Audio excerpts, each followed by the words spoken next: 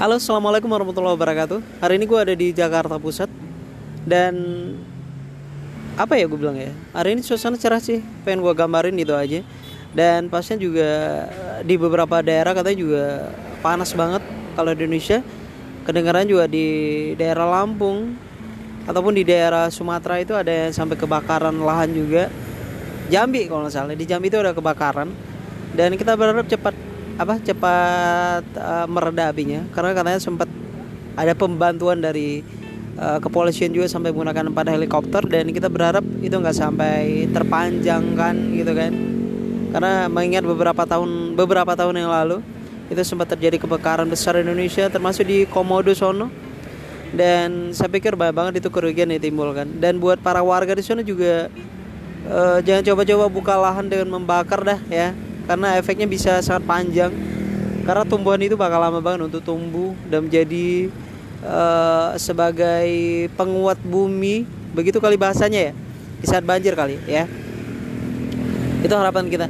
Dan pastinya juga buat sebagian daerah juga katanya hujan gede terus ya.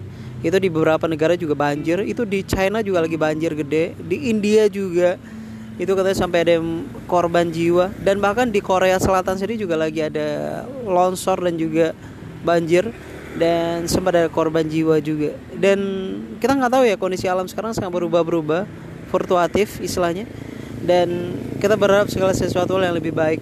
Dan info juga yang saya dapatin itu di daerah Jawa Abantah itu ada beberapa orang yang terkubur dalam galian emas, dan ada 8 orang katanya, dan saat sekarang ini juga masih diusahakan oleh pihak kepolisian dan juga oleh para pembantu Basarnas istilahnya. Dan katanya udah ditangkap juga beberapa orang yang bertanggung jawab atas galian emas itu. Hati-hati buat semuanya yang ada di Aceh juga, karena ada suara saya juga di sono yang lagi pada ngegali emas katanya. Memang sih bukan resmi dari pemerintah, tapi kita berharap semuanya pada sehat-sehat aja ya. Hari ini banyak banget nih yang berseliweran di media sosial. Kalau kita lihat ada orang yang dibunuh lah gitu kan. Nah, banyak tingkat kriminal di Indonesia ya tidak menurun sih, ya ada aja gitu kan. Mungkin tahun-tahun 2 tahun ini yang gue lihat sih lebih tinggi ya. Itu orang-orang kadang-kadang ngebunuh itu ngeri-ngeri banget. Ini sorry banget nih, gue pas di pinggir jalan banget nih karena memang lagi nggak tahu mau ngapain, nunggu orang. Saya coba berbicara hari ini. Dan apa ya gue bilang ya, itu tingkat kriminal sekarang itu tinggi banget. Dan seperti gue bilang tadi, itu perampokan, pembunuhan, dan bahkan yang namanya pelecehan seksual, misalnya juga pemerkosaan juga lagi rame-rame banget. Dan bahkan juga baru-baru ini ada orang itu yang bapak-bapak juga perkosa anaknya. Dan bahkan juga lagi rame itu katanya si anaknya Pinkan Mambo kemarin juga cerita kalau dia dilecehkan sama bapak tirinya.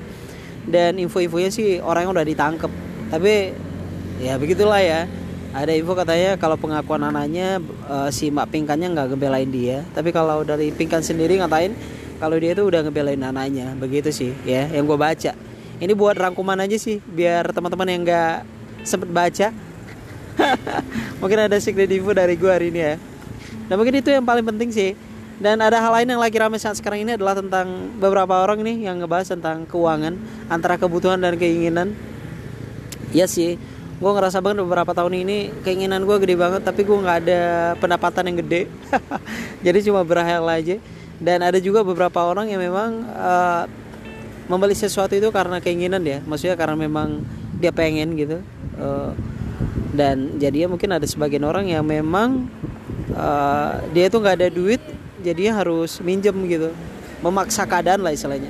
Tapi ada juga beberapa orang memang membeli sesuatu karena memang ada kebutuhan. Istilahnya ya namanya kebutuhan itu kadang-kadang kita nggak harus membeli bagus, tapi kalau memang kegunaannya sama ya kita beli gitu loh. Begitu kali ya. Mungkin satu contoh pengen gue kasih tahu nih, kita pengen banget beli mobil dan harga 350 juta nih ya standarnya. Itu keinginan kita ya kan.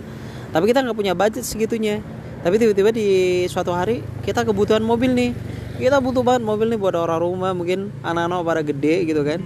Atau mungkin karena istrinya lagi pada hamil dan berpikir kendaraan mobil itu penting banget buat dia ngurus kerjaan rumah atau untuk ngantar bininya, dan karena kebutuhan dan uang 150 juta atau 100 juta dia bisa dapatin mobil itu. Dan kembali lagi ke kebutuhan, karena kebutuhan mobil itu kan gunanya apa ya, buat ngangkut barang, ngangkut orang biar nggak kena hujan gitu kan. Ya kalau memang kita kebutuhannya segitu mobil ya berapapun kita dapat. Tapi kalau namanya keinginan adalah membeli sesuatu hal yang memang lebih, keinginan kita itu punya mobil sport yang harganya itu sampai 500-600 juta, tapi kita nggak punya budget, akhirnya kita ngutang, akhirnya kita kredit, dan dengan gaji yang tidak seberapa, membuatnya tambah rancu gitu. Akhirnya kita ya kembali lagi sekarang pinjol kali, akhirnya kita jadi beban dan bukan menyelesaikan masalah, akhirnya menjadi sebuah masalah besar. Mungkin itu lagi sih, pengen gue wanti-wanti juga, yang namanya kita manusia ya, kita nggak munafik, kita punya keinginan dan kita juga punya kebutuhan. Jadi kembali lagi ke teman-teman sih, lebih prioritas kemana, ke keinginan atau ke kebutuhan.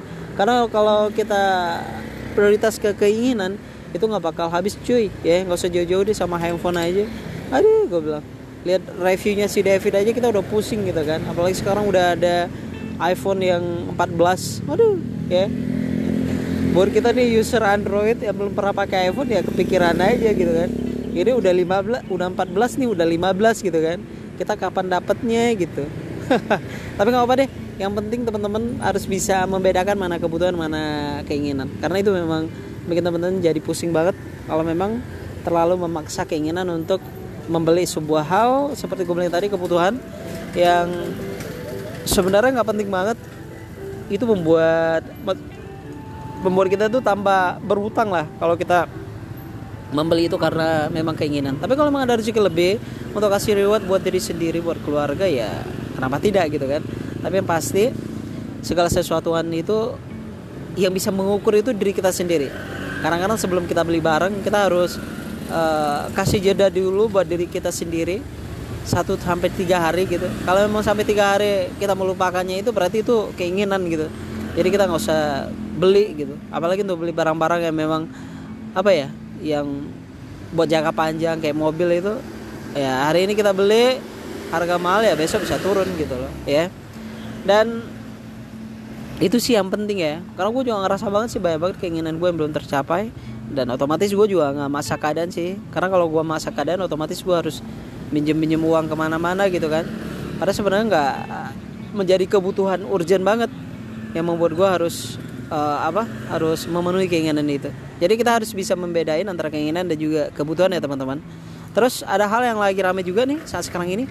Ada beberapa orang katanya berpendapat di salah satu akun donasi gitu kan. Gue sempat baca sih.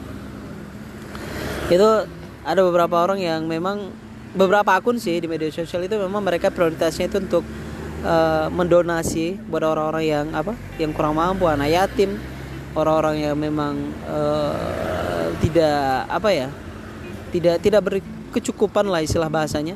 Dan di situ gue baca komentarnya itu banyak banget sih, maksudnya orang-orang Indonesia itu yang punya rasa empati yang tinggi.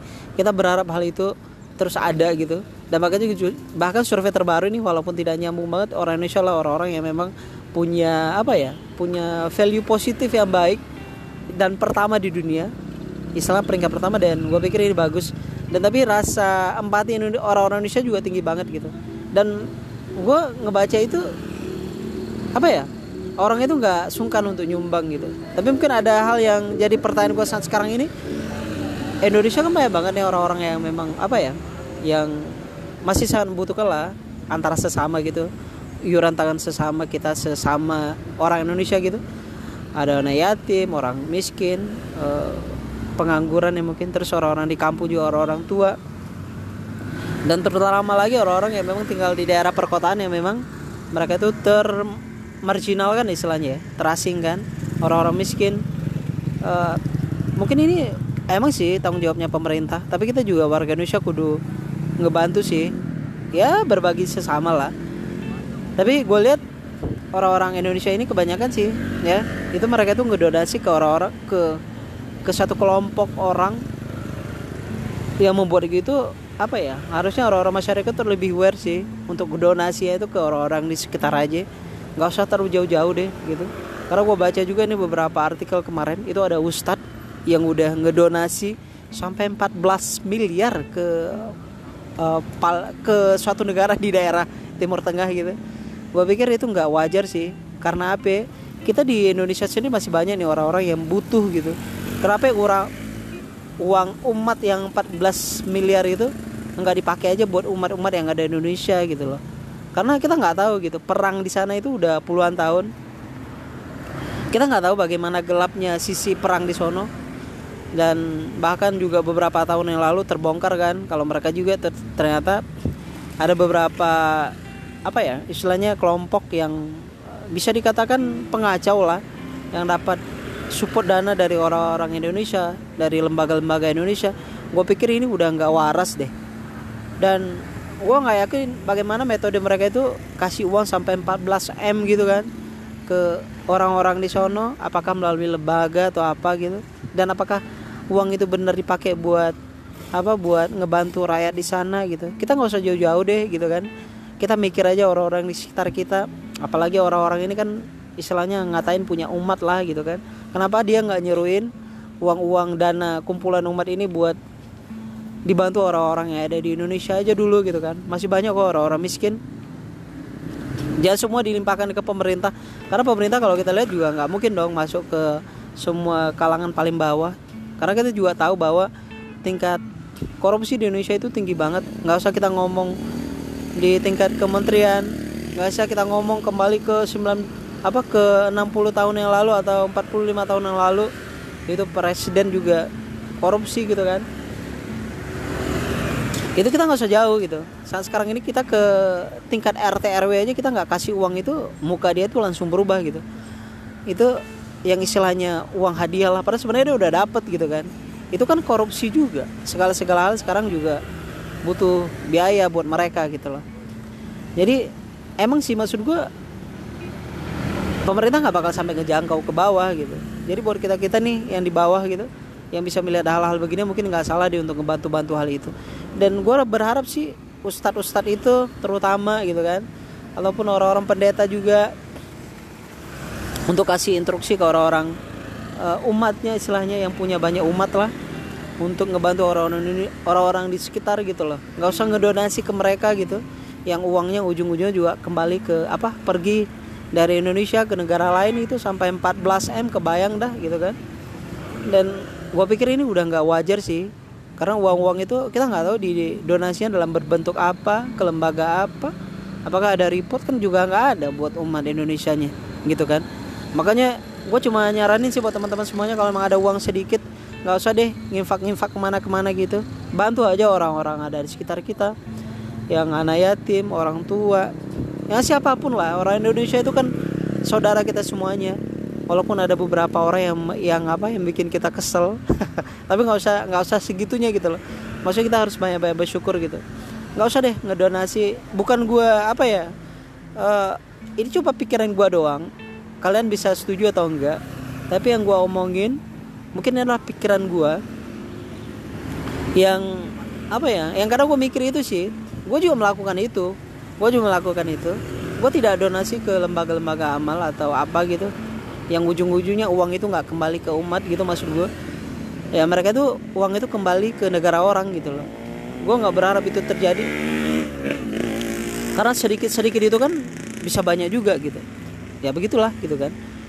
Kita harus aware dan hal itu sih. Maksud gue ya nggak usah jauh-jauh deh, depan mata aja dulu diurus gitu loh.